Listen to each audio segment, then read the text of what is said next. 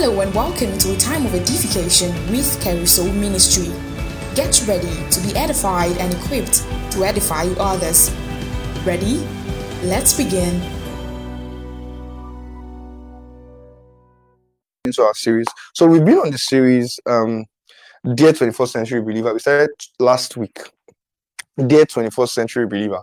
And the focus of this teaching, all right, is just to reiterate to the believer or to the man in Christ in this age and time, certain things. You see, open your Bibles to Hebrews chapter 2 and verse 1. Open your Bibles, Hebrews chapter 2. Hebrews chapter 2 and verse 1. It says, therefore we ought to give the more earnest heed to the things which we have heard, lest at any time we should let them sleep. All right. Therefore, we ought to give the more earnest heed to the things which we have heard, lest at any time we let them sleep. And so this portion of scripture lets you know that it's not just enough that you heard it and you believe it. You have to give earnest, you have to pay attention to it. You have to go over it again and again. Because listen, it can sleep.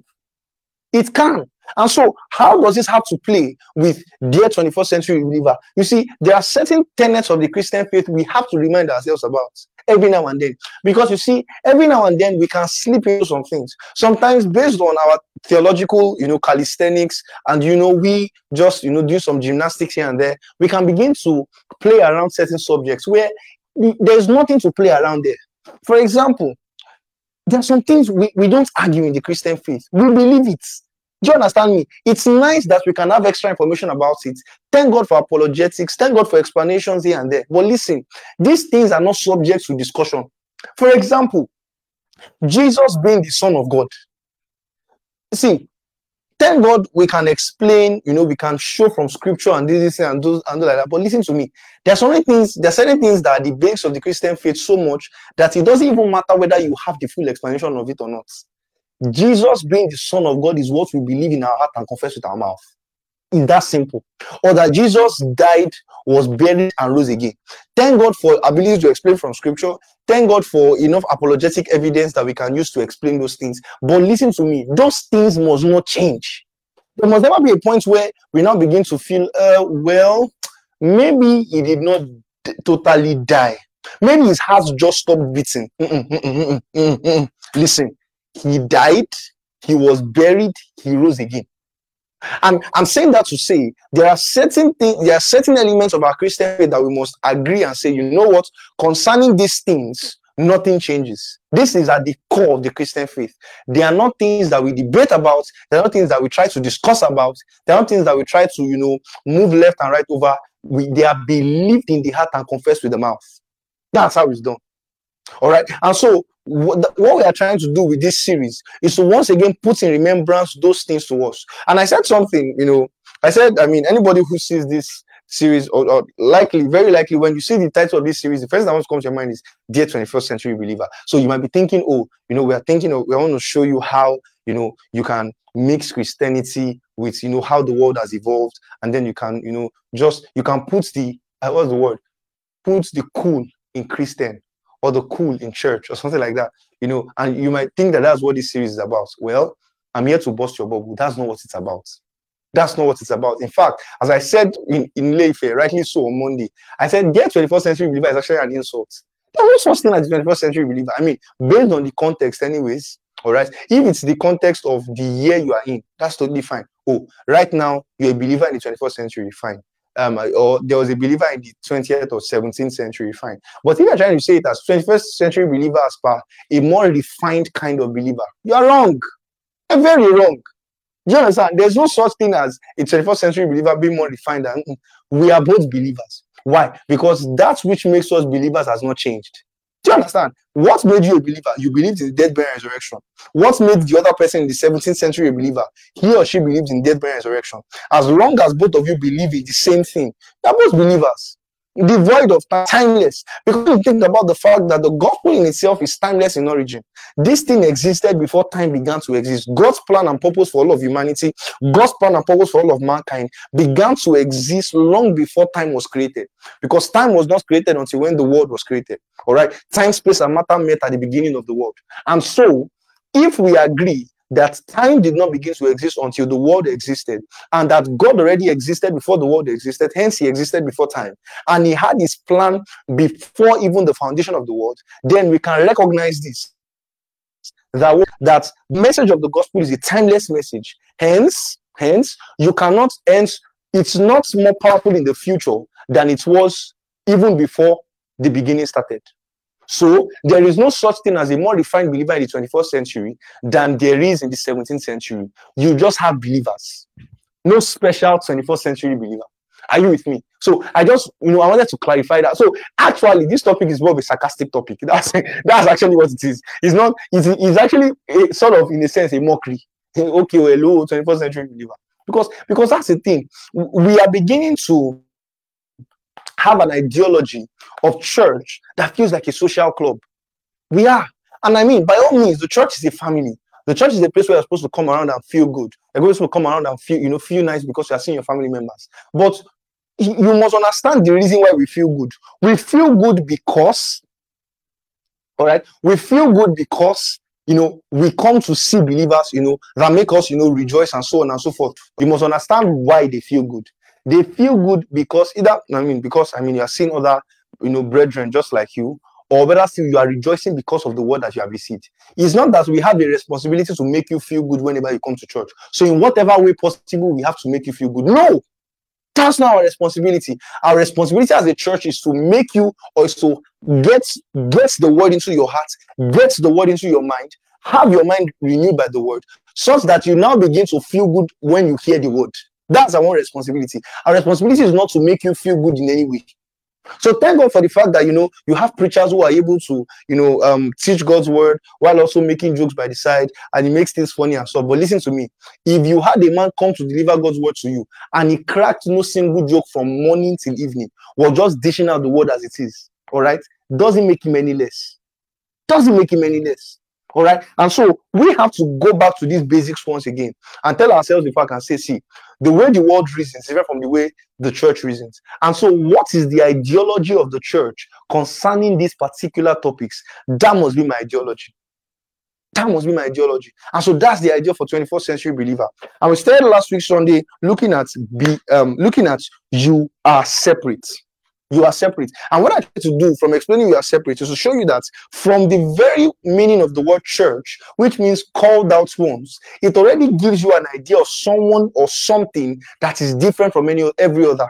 And what I tried to explain to you there was to show you how that before you got saved, you were not just some, I'm looking for the word, you were not just some unserious guy who now became a serious guy. Oh, you decided, oh, I want to take my life seriously. So can you watch your back? Jackie was saved because imagine the Christian, so that Mule take life a lot more seriously. Then you now became saved. So and so people talk about salvation like it's a stage in life. No, that's not what salvation is. While of course salvation can have an impact in your life so mighty that it counts as a stage in your life, but what salvation really is that now you are begotten into life. You were always dead. And so Ephesians 2 verse 1, for example, says that you are the quickened who were dead in trespasses and sins, in which you once walked according to the course of this world, according to the prince of the power of the air, the spirit that now works in the children of disobedience. So the way you were is that you were dead in your sins and trespasses. So you were not just some, guy who was doing good. And that's the reason why people make it look like salvation was them doing something nice for God. All right. So the pastor called another call, and then I came out and I gave my life to Christ. All right. Whether intentionally or unintentionally, it gives the idea of, I was now ready for God. And so because I was ready for God, I was now ready to let God have his way with me. That's not what it is. You need to realize you were the one that needed help. And you were so bad you didn't even know you needed help. So not only were you in danger, you were in danger and you thought you were doing well. You thought you were doing good. And so God was trying to, the only thing I can think of right now is, I don't know if you guys have seen this funny video of a particular ship that was stuck, a ship that was stuck, I think, in a ditch thereabouts. And it was a really long, I think it was like a passageway or something. I think it was maybe a drainage way or something like that. And then the ship was inside. And then the farmer or whoever pulled the ship out of it. And the ship, in trying to, show that he's free, jumped again and entered. And that's pretty much the way we were. Because we didn't even realize that we were in bondage. We thought, we're living life. That's the reality. And so the goodness of God appeared to us in salvation, and then we received of it. We were dead. And so when you look at the world, you don't look at the world as, oh, Christian, non-Christian. That's not it. You look at the world as dead and me as alive. That's how the world is. You know, if you were to look at the world as dead and I'm alive, you would understand why you cannot have the same ideology as the ideologies of dead men. It just doesn't make any sense. You can't. And then it will make a lot of sense also to you why the way they behave the way they behave. Because it's funny when you hear a couple of believers talk, you can tell that believers expect the world to act in a way that believers react. They can't. Even if they try, they don't have the capacity to consistently do so. They don't. They don't. And so you have to now sit down with yourself and tell yourself, oh, I was dead, now I'm alive. That's the differentiation between me and them. So salvation is God bringing me out of something into something. Salvation is not God rebranding me. No. Salvation is God giving me a new life. So before you were dead, now you are alive. All right. Bible also says in 2 Corinthians 4. Go there. 2 Corinthians chapter 4. 2 Corinthians chapter 4 from verse 3 to 4. 2 Corinthians 4 from verse 3 to 4. Oh, glory, glory, hallelujah. 2 Corinthians 4, 3 to 4. It says, but if our gospel be hid, it is hid to them that are lost. It says, in whom the God of this world has blinded the minds of them which believe not. It says, let the light of the glorious gospel of Christ, which is the image of God, to shine on them. So can you see that? It says, you know, if our gospel be hid, it is hid to them that are lost. It says, whom the God of this world has blinded the minds of them which believe not. So, number one, he says, when you were not saved, you were lost. When you were not saved, you were blind. You were blind. So can you see that, guys? So salvation is that God brought us out of something into something. He brought us out of what? Spiritual blindness. Out of what? You know, being lost spiritually. And he brought us into his household, brought us into his family. And so you must always have that perspective to salvation. Oh, I was here, now I'm here. That's it. I was on the world side, now I'm on God's side. That's how you must always think. It's and I said this last week. It's not, you know, Christianity, Islam, other religions, and then bad people. No, it is light and darkness. That's what God's word says. And you must get to the point where you have a worldview that is consistent with God's word. You must, you know, I hear people say this, and to be fair with you, I almost, you know, fell into that trap at some point. All right, you know, there's a way sometimes you can feel like, you know, you're very smart, and so you deserve to have your own opinion. All right, so for example, there'll be certain matters where you ask me, and I say, this is what God's word says, and of course, at the end of the day, because I'm a believer, I subject myself to it. But then you now hear me say things like, however, from my own rational perspective, this is what I expect that should have been done. No. No. If at any point in time you have an opinion, you have an opinion somewhere that does not entirely agree to God's word, even if you affirm that your priority is God's word, as long as you allow for an opinion somewhere in your mind that is not consistent with God's word, then it's not total. And listen to me, obedience is not obedience if it's not entire. In fact, you know, Daddy Adeboye would always say, partial obedience actually is disobedience. So it's either you are for God's word or you are not for God's word. It is 100%. All right, it's 100%. For example, so you find the disciples, for example, ask Jesus, what is the greatest commandment? And then he says, all right, that you serve the Lord with all of your heart, with all of your mind, and with all of your soul. It's all. It's entire. Do you understand? You don't dictate how you serve. You serve with all. You receive with all. You accept with all. So you must not have a perspective towards God's word that allows for your own separate opinion. No, you must take it all. So look at, for example, 1 Corinthians 4 and verse 6, where Paul says, I have these things, I have in a figure transferred to myself and to Apollos for your sakes, that you might learn in us not to think. Now go there. Let me show you something very interesting about that part. 1 Corinthians 4 and verse 6. Because people don't really pay attention to what Paul was saying there. 1 Corinthians 4 and verse 6. Don't let me quote it. I want to show you something important there. All right. So it says, and these things, brethren, have been a figure transferred to myself and to Apollos for your sakes, that you might learn in us not to think of men above that which is written. Look at what it says. It says that none of you be puffed up for one against another. Now, notice how in that verse 6, when it says not to think of men, the word men there is in italics. It is. So, and I mean, I've taught, I mean, for folks who are not new, who are not exactly new here, I've taught you that when you see words in italics, it means they were added by the translators to aid understanding. They were not there in the originals. All right. And so, if we just for now overlooked men, here is what we'll have, that you might learn in us not to think above that which is written. So the context of this verse is not about necessarily men. It is that you must not have a thinking or a mindset or a pattern of ideology that is contrary to God's word. He says that no man, he says that you might learn us not to think, like don't even have a system of thinking that is above what is written. Meaning your worldview must be influenced by the word. And if at all you want to be logical about it, your logic must now emanate from the word. Your logic must. So let me give you a very dicey one, for example. One that I had issues with for a very long time. The matter of abortion and having kids and stuff like that. Now, for a very long time, I always felt that, I mean, people should be able to decide if they're ready to have kids or not, or so on and so forth. But here's the thing. From scriptures, if you are to study from scriptures, one thing is clear: abortion is wrong. All right. And so you now have to come to a point where, because here's the thing, if you want to speak logically and you want to try to explain and stuff, you'll be able to explain logically and say, oh, I mean, the woman is not, can decide I don't want to have kids because in fact she wants to be a good parent and she doesn't know if she has time to be a good parent yet, or she's not ready to have, to be a good parent, etc., and stuff like that. But listen to me, I must get to a point where I first say that this is what God's word says, and then from God's word, I now let my logic take over. That's how you must do it. Because if you ever are at a point where you now have to, you say, this is God's word, but based on my own logic, this is how I think it should be. But because it is God's word, I submit to the logic of God's word. That's not entire. And I can promise you, if you were ever at a crossroad where you needed to make a decision concerning that topic, chances are that opinion that you've allowed somewhere in the recess of your mind will show up. Chances are that opinion you allow. So you must get to a point where you totally subject yourself to the truth of God's word, even if it is not the ideology that is reigning. When you say, this is what God's word says, I believe it, that settles it. And if at all I'm going to be logical about this particular thing, my logic will be largely influenced by the word.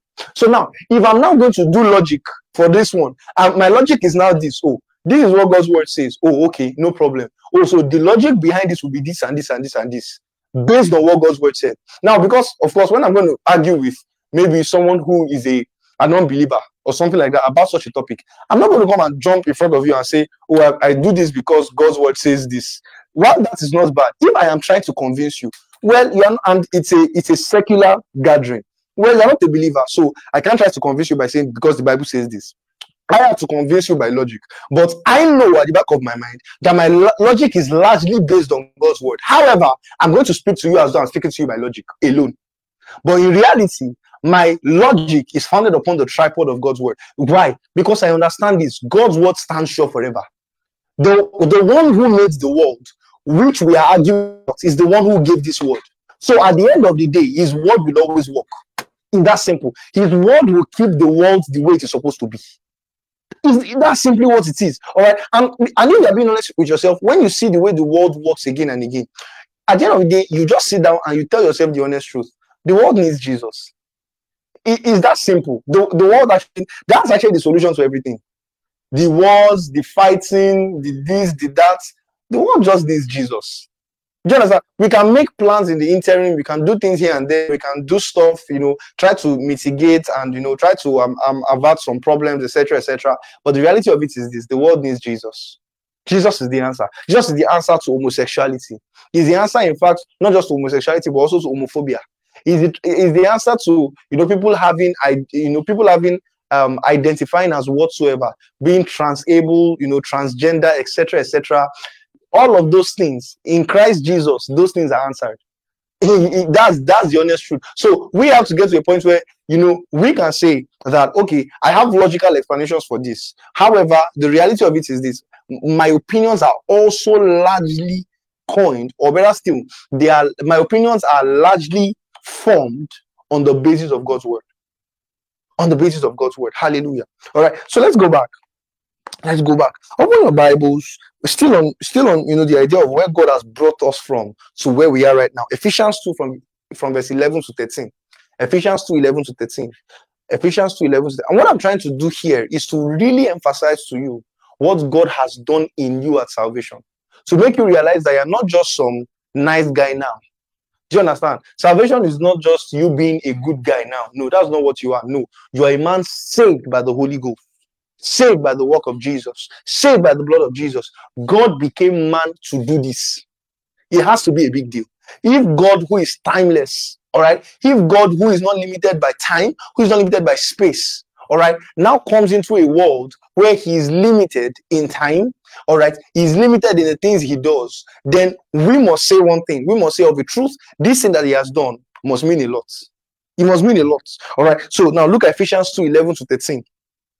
He says, wherefore remember that ye being in time past Gentiles in the flesh, who are called uncircumcision, by that which is called the circumcision in the flesh made by hands. Verse 12, that at that time, pay attention, you were without Christ. Look at what he says. He says, being aliens from the commonwealth of Israel, strangers from the covenants of promise, having no hope and without God in this world. Can you see that? So he says, we were strangers from the covenant of promise. We had no hope. We had no hope. And we're without God in this world. But look at what he says. He says, but now in Christ. But now in Christ Jesus. He says, you sometimes we are far off, have been made nigh by the blood of Christ. So now listen. So there was a point in time when I look at who I was before, I wasn't, some guy I wasn't just some guy who used to party and drink. No, that's not just who I was. I was a man who had no hope because I was without God in this world. That's how you must see it. And so, guys, this must influence how we see the unbeliever, no matter how nice their life looks. Because here's the thing, you are more likely to, when you read this, you are more likely to accept it when you see an unbeliever who is drinking and smoking. But when you see a well put together unbeliever, say tall, dark and handsome, has a nice car, low cut, well kept, probably even hits the gym, so muscular and stuff, clothes look really nice on him, and maybe he even likes to wear white native. So now you look at that kind of person, and then this doesn't entirely, all right, this doesn't entirely agree to what you know. So now you see such, and you are likely to begin to think that, based on these external factors that you're seeing, you're likely to begin to think that, well, this kind of verse cannot be referring to this person. This person doesn't look like they have no hope and they're without God in this world. Because this person has a car, this person is living large. He's probably living in a very good apartment, etc., etc. But that's the thing. You have to let your ideologies be influenced by the word. By the word. Sorry, not by the world. By the word. You have to let. So now, when you see ladies post funny pictures on IG for likes, and they actually do get the likes, you have to tell yourself the honest truth and say, listen, this is the world. Do you understand? This is not just a game of who is better looking. This is actually the world in display. Do you understand me? And so you have to tell yourself, I can't do this because this is of the world. Guys, it's not old-fashioned to say, I don't do things like this because I'm a Christian. It's not old-fashioned. It's not. It's not every trend you have to jump on. It's not everything you have to wear. You are a believer. For God's sakes, you are. This looks fine. I wonder how it's going to look on me. See, let me tell you something. Until you get to a point where you can tell yourself, this is one line I will never cross, you're actually bound. I'm going to say that again. Unless you get to a point where you say, this thing, it doesn't even matter whether it is right or wrong. Because let me tell you something about the world. The right or wrong, when it comes to the world, changes every day. It is only the word of God or the foundation of God that standeth sure. All right. There was a time when a man having sexual relations with another man would have been a big problem, but it's not anymore. It's not. So you need to realize that right and wrong according to the world changes. But listen to me, the foundation of God standeth sure, having this seal, the Lord knoweth them that are his, and let him who names the name of the Lord depart from iniquity. It is clear from God's word. This is what it is. And so you must be able to say certain things and say, number one, I must be able to say, I'm not going to do this because I'm a believer. That's number one. Number two, you must be able to say, this is a line I will never cross. It doesn't matter whether it is not a sin or something. I will there's some arguments that believers argue, for example, that I just believe is stupid and unnecessary. All right. So, for example, you hear things like, he's taking alcohol wrong, and then in the explanation of he's taking alcohol wrong, you hear things like, when Jesus turned water to wine, how do you know that it was this thing wine? It must have been alcoholic wine because they were merry. Who told you? I mean, if today we have fruit wine, why is it so hard to believe that that day it wasn't fruit wine? Why? Why? Why? So don't try to form a theology that accepts what you want. You say Bible says be not drunk with wine wherein is excess. It did not say be not drunk with wine. It just said wherein is in excess. Do you understand? So it's not that why not have boundaries where you say this one is not a matter of, and there are certain things like that for me. It's not a matter of whether it is right or wrong. I just don't do it. Do you understand? There is not a discussion. It's not up for discourse. Do you understand me? It's not up for so what's your view concerning it theologically? I don't care. This one I don't do. You must have clothes like that you can never wear. And you must be able to confidently say, I will never wear this thing. And you must be able to confidently say it because come what may, you will never do. Because listen to me, you must get to a point where, peer pressure doesn't move you. Or at least, to a very large extent, you can stand against peer pressure. Also because most of your friends should be believers. Not that you be packing unbelievers up and down. It's a random God. The way my mind works sometimes is so funny. I wanted to make maybe a tweet, a WhatsApp post, something about something about your top 3 on your playlist is Dusi Oyekon, Victoria Oreze, and then Pastor Emmanuel Iren. All right. But then your boyfriend is not a believer. And then under it, I just write unequally yoked goals on, because that's the way it is for some people.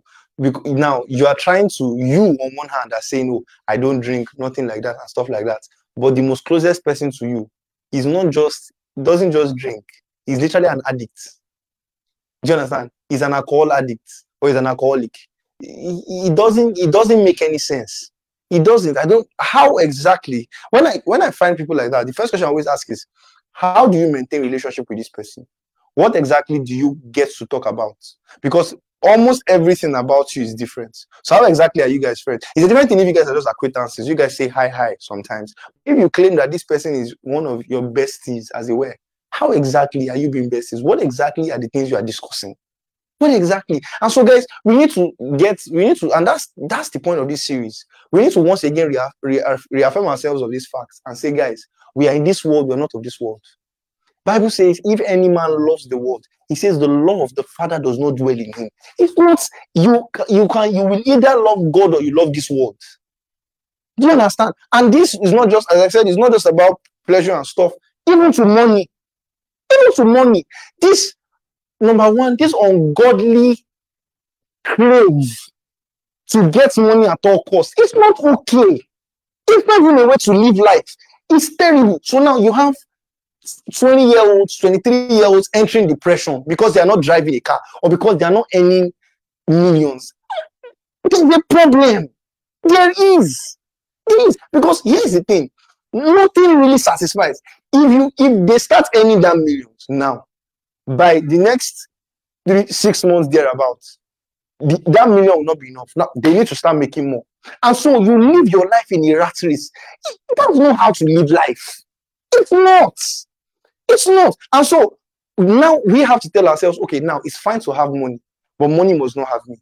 And so we must be able to have conversations where you say, this is what I am able to do for money. Anything more than this, I cannot do it.